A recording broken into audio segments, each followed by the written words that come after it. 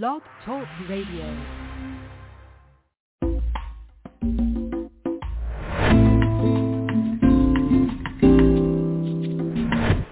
Hi, everybody. This is Silvio Canto in Dallas, Texas on Saturday, September the 2nd. And welcome to this little recap of some of the conversations that we had last week. We're going to share with you today some of those bits and pieces from last week. And we begin with our friend Bill Katz, the editor of Urgent Agenda. We spoke with him on Monday and had an interesting conversation about what's happening in New York with all of those migrants who are, as you can see them, laying out in the streets of New York. So check out our chat with our friend Bill Katz, the editor of Urgent Agenda. Hi, everybody. This is Silvio Canto in Dallas, Texas on Monday, August the 28th. As we like to do on Mondays, we'll be chatting today with our friend Bill Katz, the editor of Urgent Agenda. Bill, welcome. Thank you. It was 110 on Saturday here in North Texas. I thought I would bring some climate change into your life. Well, it's all climate change. Everything is climate change. I don't know what they're going to do now in Hawaii with the investigation into this horrible, really massive tragedy that I don't think Americans still do not grasp.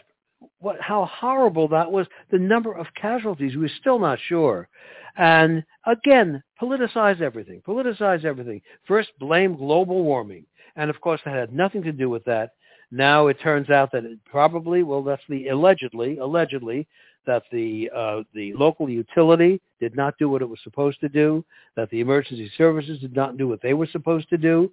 But the constant obsession with climate change, and I think many Americans are beginning to feel there's something suspicious about this whole climate change business. I certainly think they're feeling that way about electric cars. Well, that's right. And I think when everything in the world is about climate change, you do begin to wonder if there's a racket behind it. Yes. Because, at some point, look, as I said before, I don't want to repeat myself. I'm open-minded about the topic. Give me some information. I'll listen to you.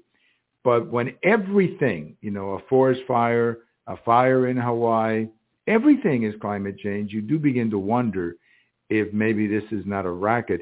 Speaking of politicizing things, Bill, I just wanted to mention this shooting down in Jacksonville. Now, horrible thing, of course. I mean, yes. What else can you say about it? But I thought it was interesting.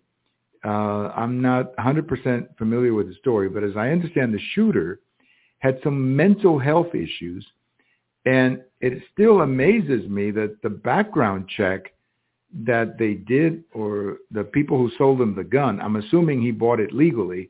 If he bought it illegally, then of course it doesn't matter. But when he went to buy the gun, apparently there was not enough information on the file to deny him the gun.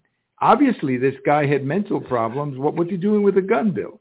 Well, that's the point. And apparently the background checks are not sufficient when it comes to mental illness. I know that when they were first established, there were people who felt, liberals, by the way, not the NRA members, that there shouldn't be anything about mental health because it might discourage people from being treated. And they didn't want anything on the record about their mental health. Well, that isn't much of an excuse. It really isn't. Because I suspect that a number of the people who are involved in these horrible shootings do have mental problems that need to be treated. Well, I would agree. I think if anybody commits a crime like this, they probably have some mental health problems. I mean, it's not a normal human being that would behave in this fashion. So there's got to be some mental health component to it. But it's a shame because had there been more clear information in the file, he would have never been able to buy the gun. Now, again, they can always get them illegally. I understand that there's a big black market. But it's more expensive, I would think, to have to get it illegally, or more difficult, I guess. I don't know. Yes. Well, and a lot of people just want guns. They're perfectly entitled to have them. The Second Amendment is clear. Some want it for protection. Many of the big cases surrounding the right to bear arms have actually originated with African Americans wanting greater access to weapons to protect their families. It's a very complex issue because truth is hard to find. Truth is hard to find. In New York City, 95% of the gun deaths are African Americans. It is a horrible tragedy in that community, and nobody wants to talk about it. No. Nobody wants to talk about it. And what do you say about the Windy City of Chicago? I mean, that is awful there every weekend. I mean, it's the weekend shooting gallery. That's it, and you often have a lot of children who are shot who just happen to be in the wrong playground at the wrong time. Speaking of Chicago, the mayor, Bill, just a quick point. He is now blaming the company that manufactures automobiles. Oh, yes. for the fact that they're stealing so many cars in his city. How can this man be serious? Well, he's not serious, and yet he was elected mayor over a very serious opponent who actually had some good ideas. Yes, he was blaming the city of Chicago is suing the Kia, which is South Korean, and the Hyundai, which I believe is also South Korean, automobile companies, on the grounds that, get this, their cars are too easy to steal and therefore lure car thieves. I mean, talk about a man with a tin ear, right. You know? I would think a tin ear to his own community. Yes, I think because so. Not every car stolen in Chicago is owned by a white person. That's right. I would think that there are many black car owners who find their car stolen and must find this explanation to be awfully silly. But that's a state of affairs, unfortunately, in many of these cities run by these really pretty bad, in my opinion, pretty bad. I'm not going to say bad Democrats because there's a lot of good Democrats. It's just some bad leadership that happens to be running these cities. Bill, just a quick reminder, it was 60 years ago today that Reverend Martin Luther King gave that famous speech. I don't personally remember the speech. Do you have any memories of this day 60 years ago? Well, I don't have any direct memories of it. I was not I was not there. It was a major national event. As a matter of fact, I was in the Army at Fort Dix, New Jersey, being trained. But it was a major event. No one had ever done anything quite like this before. There had been one previous rally at the mall led by African Americans, which was in 1939 in honor of Marian Anderson, who had been denied the right to sing in Constitution Hall by the Daughters of the American Revolution, and Eleanor Roosevelt arranged for her to sing on the mall. And the pictures are very similar. You see this huge crowd of African Americans showing great respect for her, and then showing great respect to Dr. King. I think, listening to the speech and knowing the circumstances of the march, it tells us how much we lost when Dr. King was assassinated. He had the right idea, a multicultural movement, no one asking for special rights, just simply equal rights, the right to be treated equally, no gimmicks, an appeal to the Americanism in people. He really was not only a great black American, he was a great American, and he understood America and understood the potential. Sadly, so much of that movement is gone. And, there was a man in the 1950s called the longshoreman philosopher. His name was Eric Hoffa, and he wrote something that John McCain liked to quote. He said, all movements become businesses, and then they become rackets. I'm sorry to say it, because I think the civil rights movement is very important, but that movement is really at the racket stage right now. It's one gimmick after another. A lot of leaders who don't do a thing for their communities. You watch news programs, including the programs on networks that are presumably pro-civil rights. You never actually see ordinary African Americans interviewed. You never see a black mother who's lost a child interviewed. You never see black folks asked about what kind of schools they want for their children. It's always the leaders who seem to be interviewed. I get the feeling the leaders are mostly selected by the press. And we really, I think, have lost the humanity of the civil rights movement. It has become really a business and a racket where a certain number of people gain, but the great majority of African Americans really don't gain anything. Hey, that's our friend.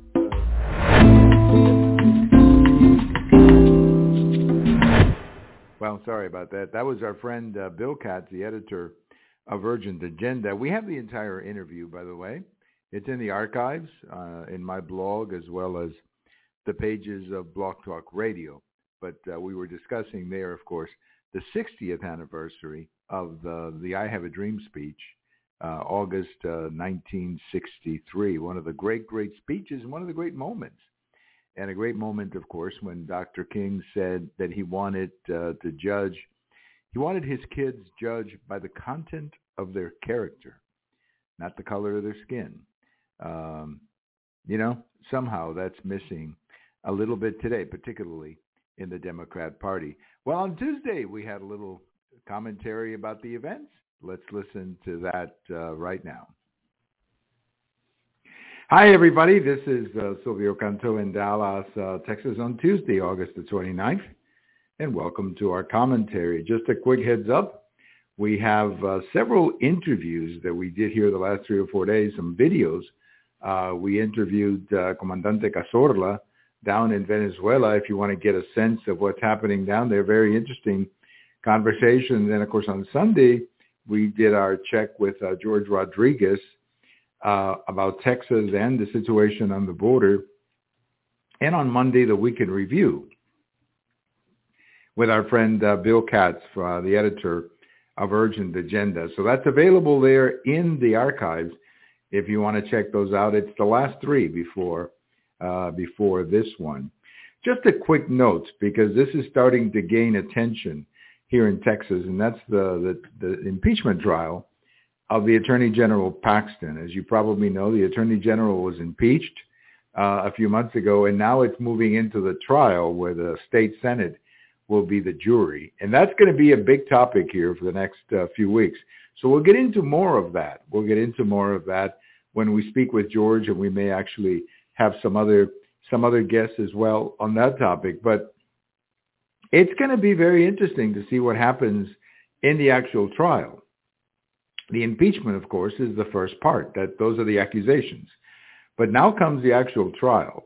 And given the composition of the Senate, 19 Republicans, 13, or 19 Republicans, 12 Democrats, something like that, I think you have to favor Paxton surviving.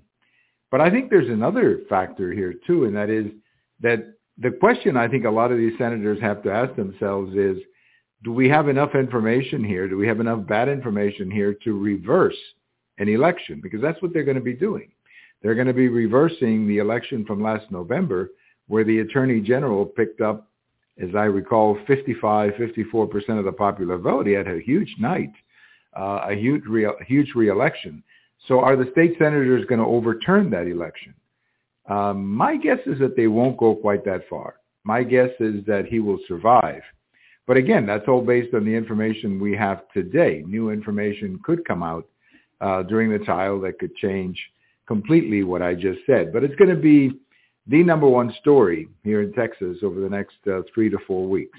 And we will definitely talk about it as we get close to that story, which I believe it starts in a couple of days. So it's going to be running all throughout September, right after Labor Day. I have a post over at the American Thinker today, Tuesday, and the name of the post is "The Ugly, the Bad, the Ugly, and the Gas Pump," where I'm talking about the impact that gasoline is having on our economy. You know, I've said it before many times, the biggest driver of inflation is gasoline prices. If you really want to ask yourself the question, is inflation over or is more inflation coming? Take a look at the gasoline prices, because the gasoline prices will drive a lot of other prices with it. Obviously, if you buy food, if you go shopping, if you drive your car, if you go on a vacation, if you fly your plane, whatever you do, you're going to be consuming some type of product related to petroleum. And that means that the more gasoline goes up, the more expensive a lot of other things are going to get. And yes, the price of food and all of that. So gasoline prices, I have always felt, gasoline prices, that's the key to understanding whether or not the inflation cycle is behind us or not. Now, based on the remarks from the Fed chairman, Mr. Powell, I don't think he's too convinced that the inflation is out of our system. He's not perhaps going to raise interest rates. They've done a lot of that already. But if you look at the mortgage business, if you look at the housing construction business and so on, overall, that business is being impacted considerably. Also, I read that the delinquency rates for credit cards and the delinquency rates for automobile loans are going up. Again, those are signs of inflation eating up too much of your budget. You know, the family budget is so much. And if gasoline goes up, food goes up, something has to give. And that, I think, explains the problems with the automobile loan delinquencies going up as well as the credit card delinquencies. So I'm not saying we're going to have a depression. We may not even have a recession, or at least a very mild one if we have one.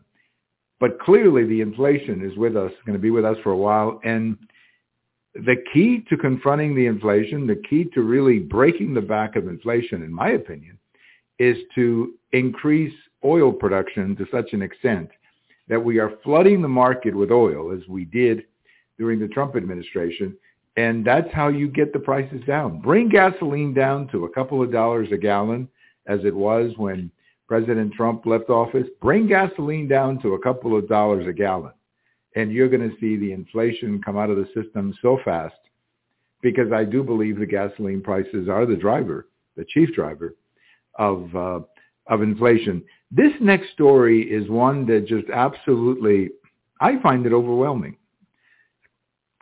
Vice President Biden, Joe Biden, this is when he was vice president, I should say, he was communicating with his son using 3 different names and apparently thousands of emails that they've been able to identify.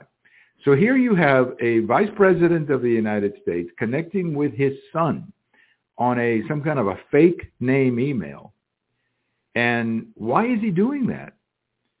Why is he doing that? What is he hiding? I mean, the only time that you would use a fake name is when you don't want people to know who you are, obviously. And so this is, I think, a huge story. I think that, at the beginning of all of this, I was a little cautious with the Hunter Biden story because I really didn't know what to make of it. But you keep seeing evidence here. You've got bank accounts. You've got conversation meetings. And now you've got the vice president of the United States sending out thousands of emails with different names. What's he hiding? What is he hiding?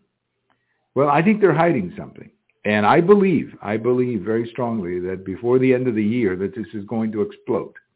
This whole Hunter Biden thing is going to explode.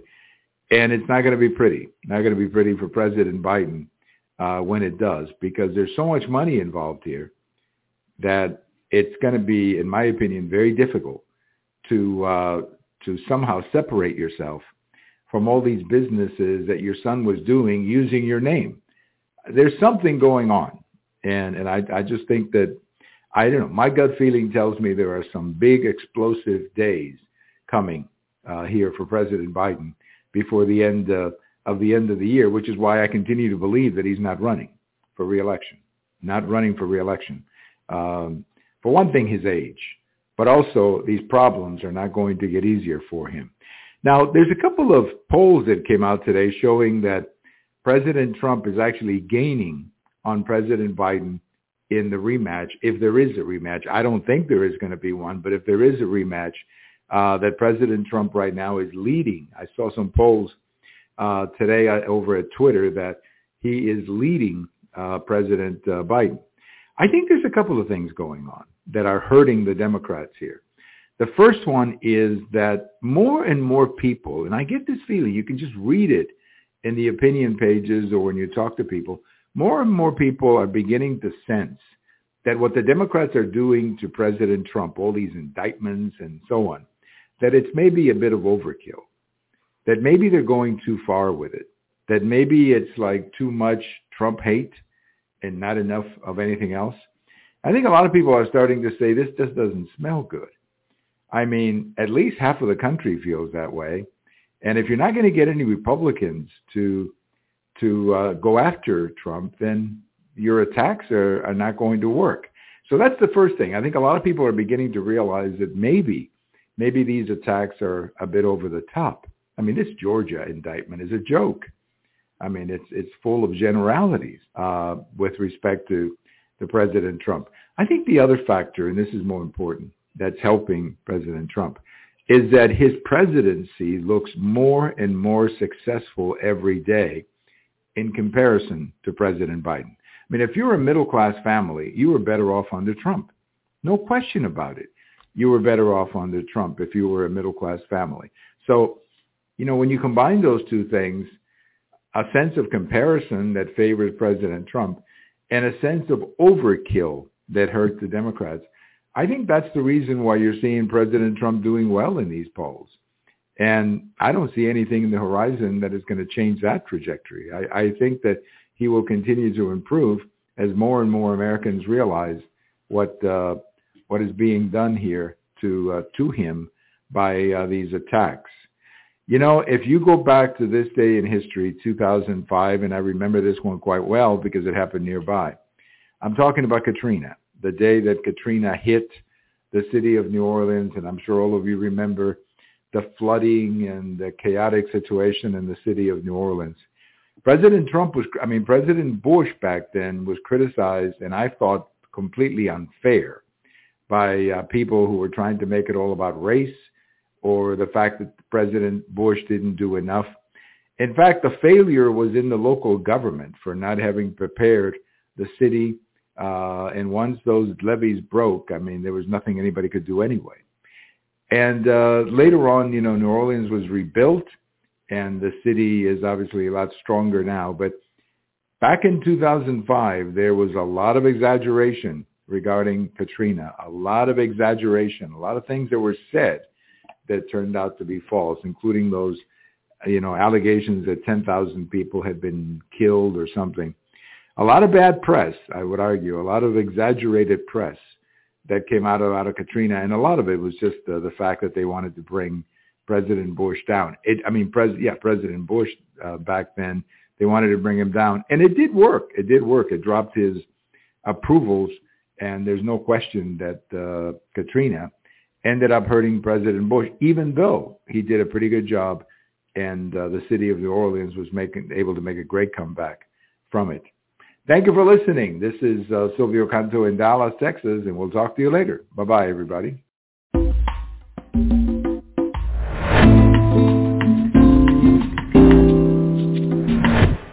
Well, the next one is from Wednesday, our commentary on Wednesday. And again, all of these commentaries are available on the blog or the Blog Talk Radio archives page. So we move now to Wednesday and our next commentary. Hi, everybody. This is Silvio Canto in Dallas, Texas on Wednesday, August the 30th.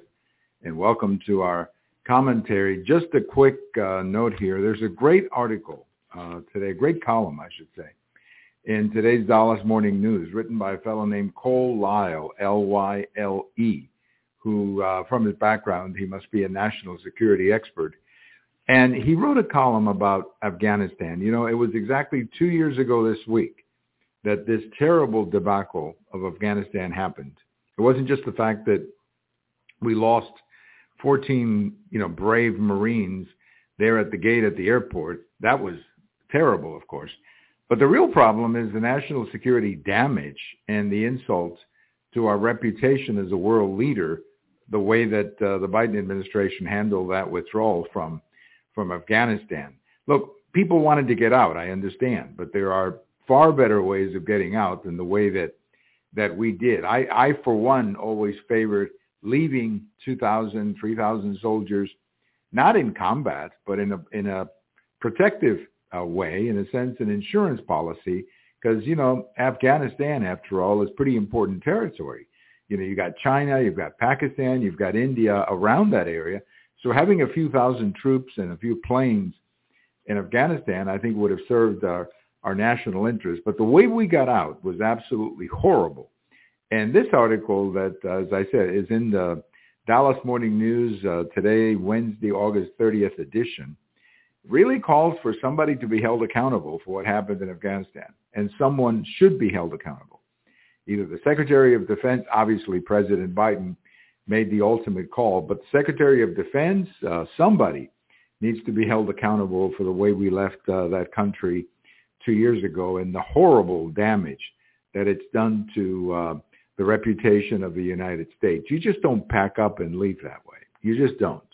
There were other ways of doing it. And this, people say that this was the beginning in many ways of the end of the Biden presidency, that ever since Afghanistan, he's never been able to recover. And I think that's true. He's never been able to recover because that was such a blow to his reputation. Remember, we were told he was the wise old man who understood foreign policy and all that kind of stuff. Well, it turned out he didn't. I mean, he'd been there a long time, but that doesn't mean he picked up anything. And that's what we learned in Afghanistan. So we're still waiting. We're still waiting for somebody to be held accountable for what happened in Afghanistan. We're still waiting. We're still waiting. Hopefully, Congress can get to it eventually. Another quick note, you may have seen in the news that Senator McConnell, Mitch McConnell, apparently had one of those moments again today where he froze. And it was pretty scary. This is the second time that he's been through that. He was holding a press conference, and then all of a sudden he just kind of froze. And one of his Senate assistants came over and tried to take care of him. But look, he's probably a sick man, or at least maybe should consider resignation. Because when you're in that condition, maybe it's better to, go home and let somebody else, take care of your place. I mean, that was not nice what we saw on the TV today regarding Mitch McConnell. Not a good feeling at all to see a man struggling like that. Of course, he's minority leader, Mitch McConnell. Actually, he's been a pretty consequential leader in the Senate. I mean, he's responsible for those 3 judges in the Supreme Court. He's responsible for that. And we got to give him a lot of credit for doing that. So, Senator McConnell, I think it's time to move on. And, you've had a great career. It's time to move on and let somebody else step into your shoes. I have a...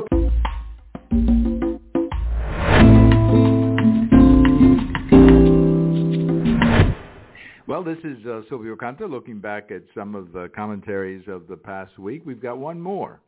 The one on Thursday, but I do want to remind all of you that these commentaries, you can hear them in full individually on my blog.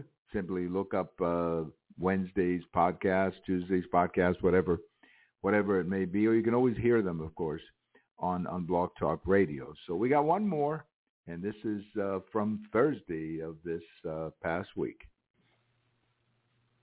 Hi, everybody. This is Silvio Canto in Dallas, Texas on Thursday, August the 31st. Last day of August. This year is coming down fast. Doesn't it seem like just yesterday that we were doing conventions and having another election? Time does fly, doesn't it?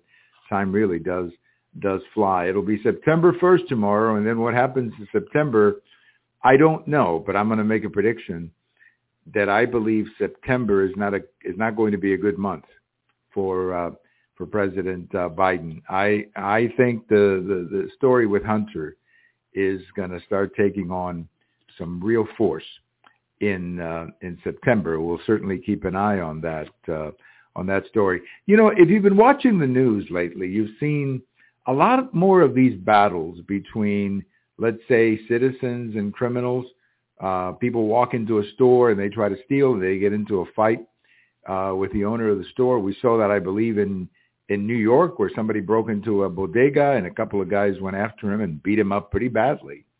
And we've seen it in other places.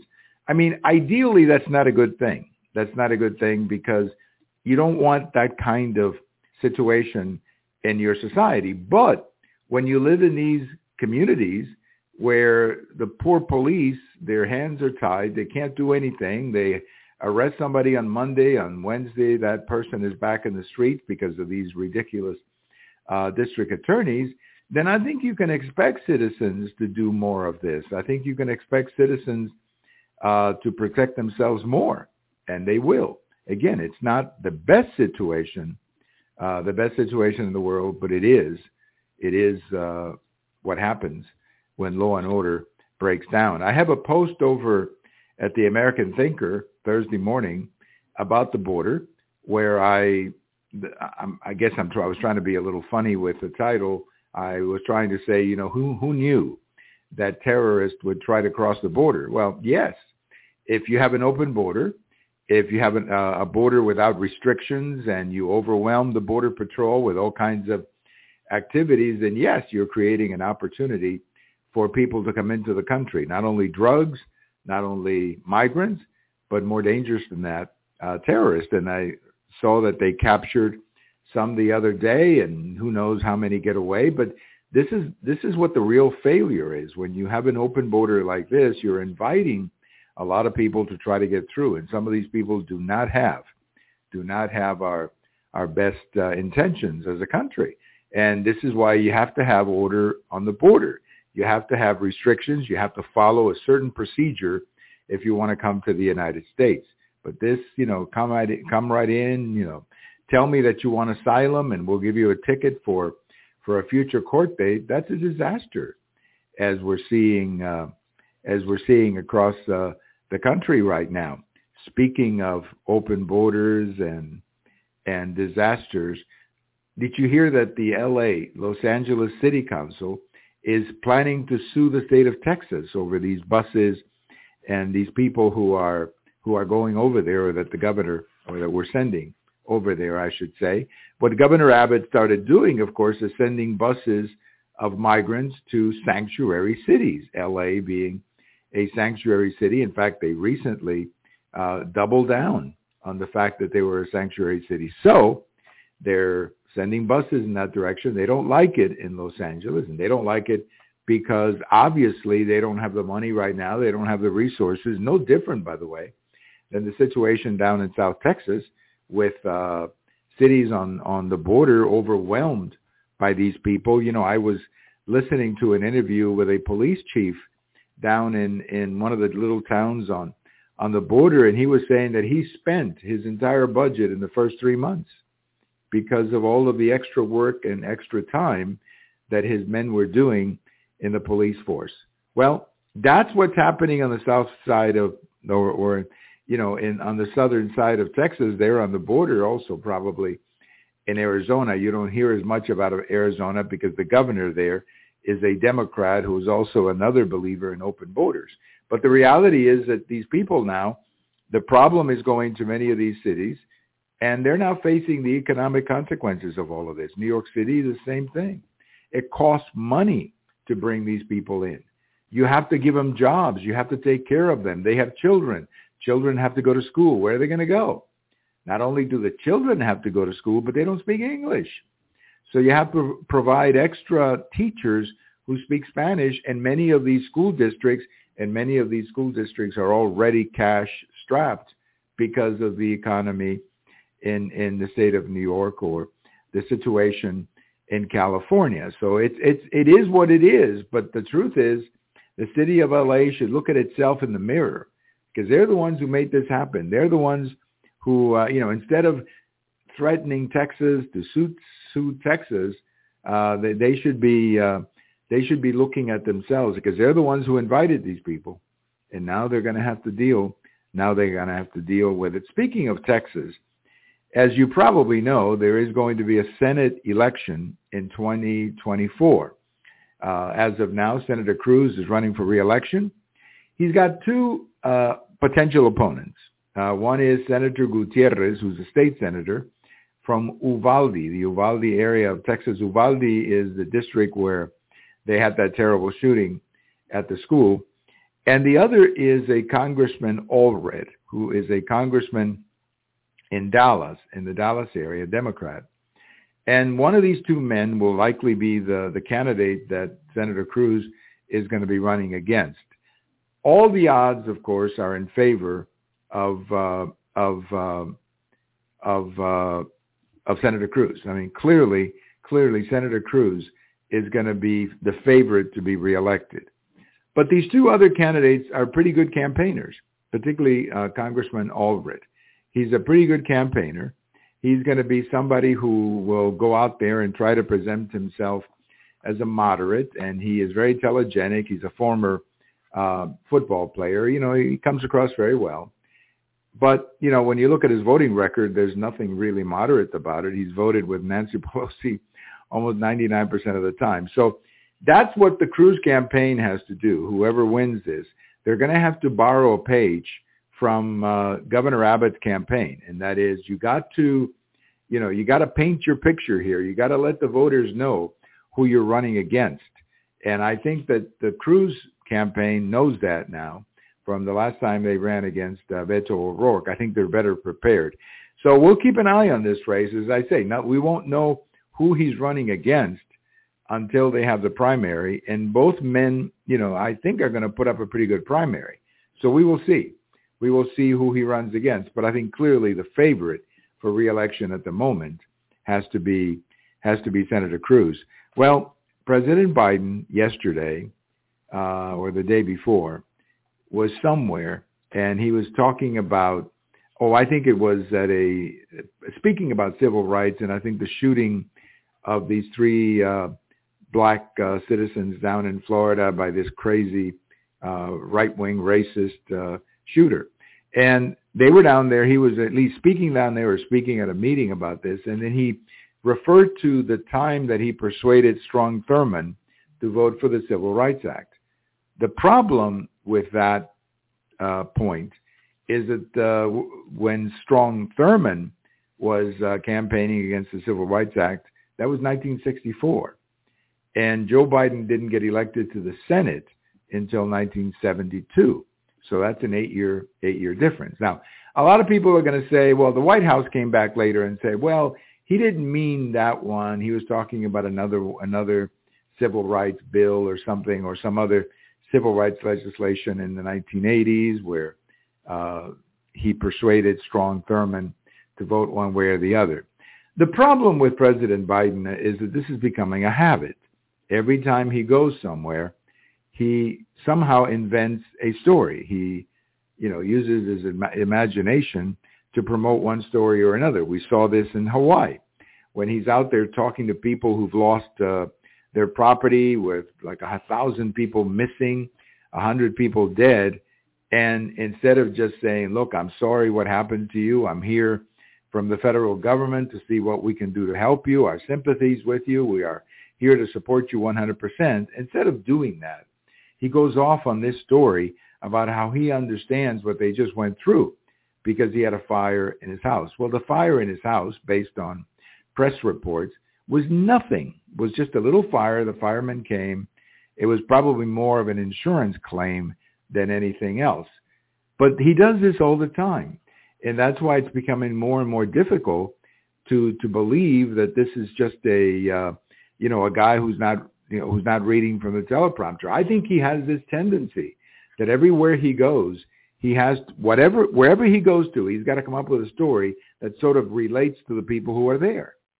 Now, other politicians have done that. Reagan was fabulous at telling stories, but Reagan was not making up stories. He was telling stories. Often he would relate his own story, or very often he would, use some other story or something out of the Bible or out of a book or whatever to relate a story. But Biden keeps putting himself in the middle of the tragedy with things like this. And I think that, it's really a sign of a man who's either very dishonest or a man who's lost it. And, I cannot tell you which one it is. I'm kind of inclined to think that it's more dishonest. But my goodness, what a storyteller, and what a nasty storyteller President Biden has become. On this day,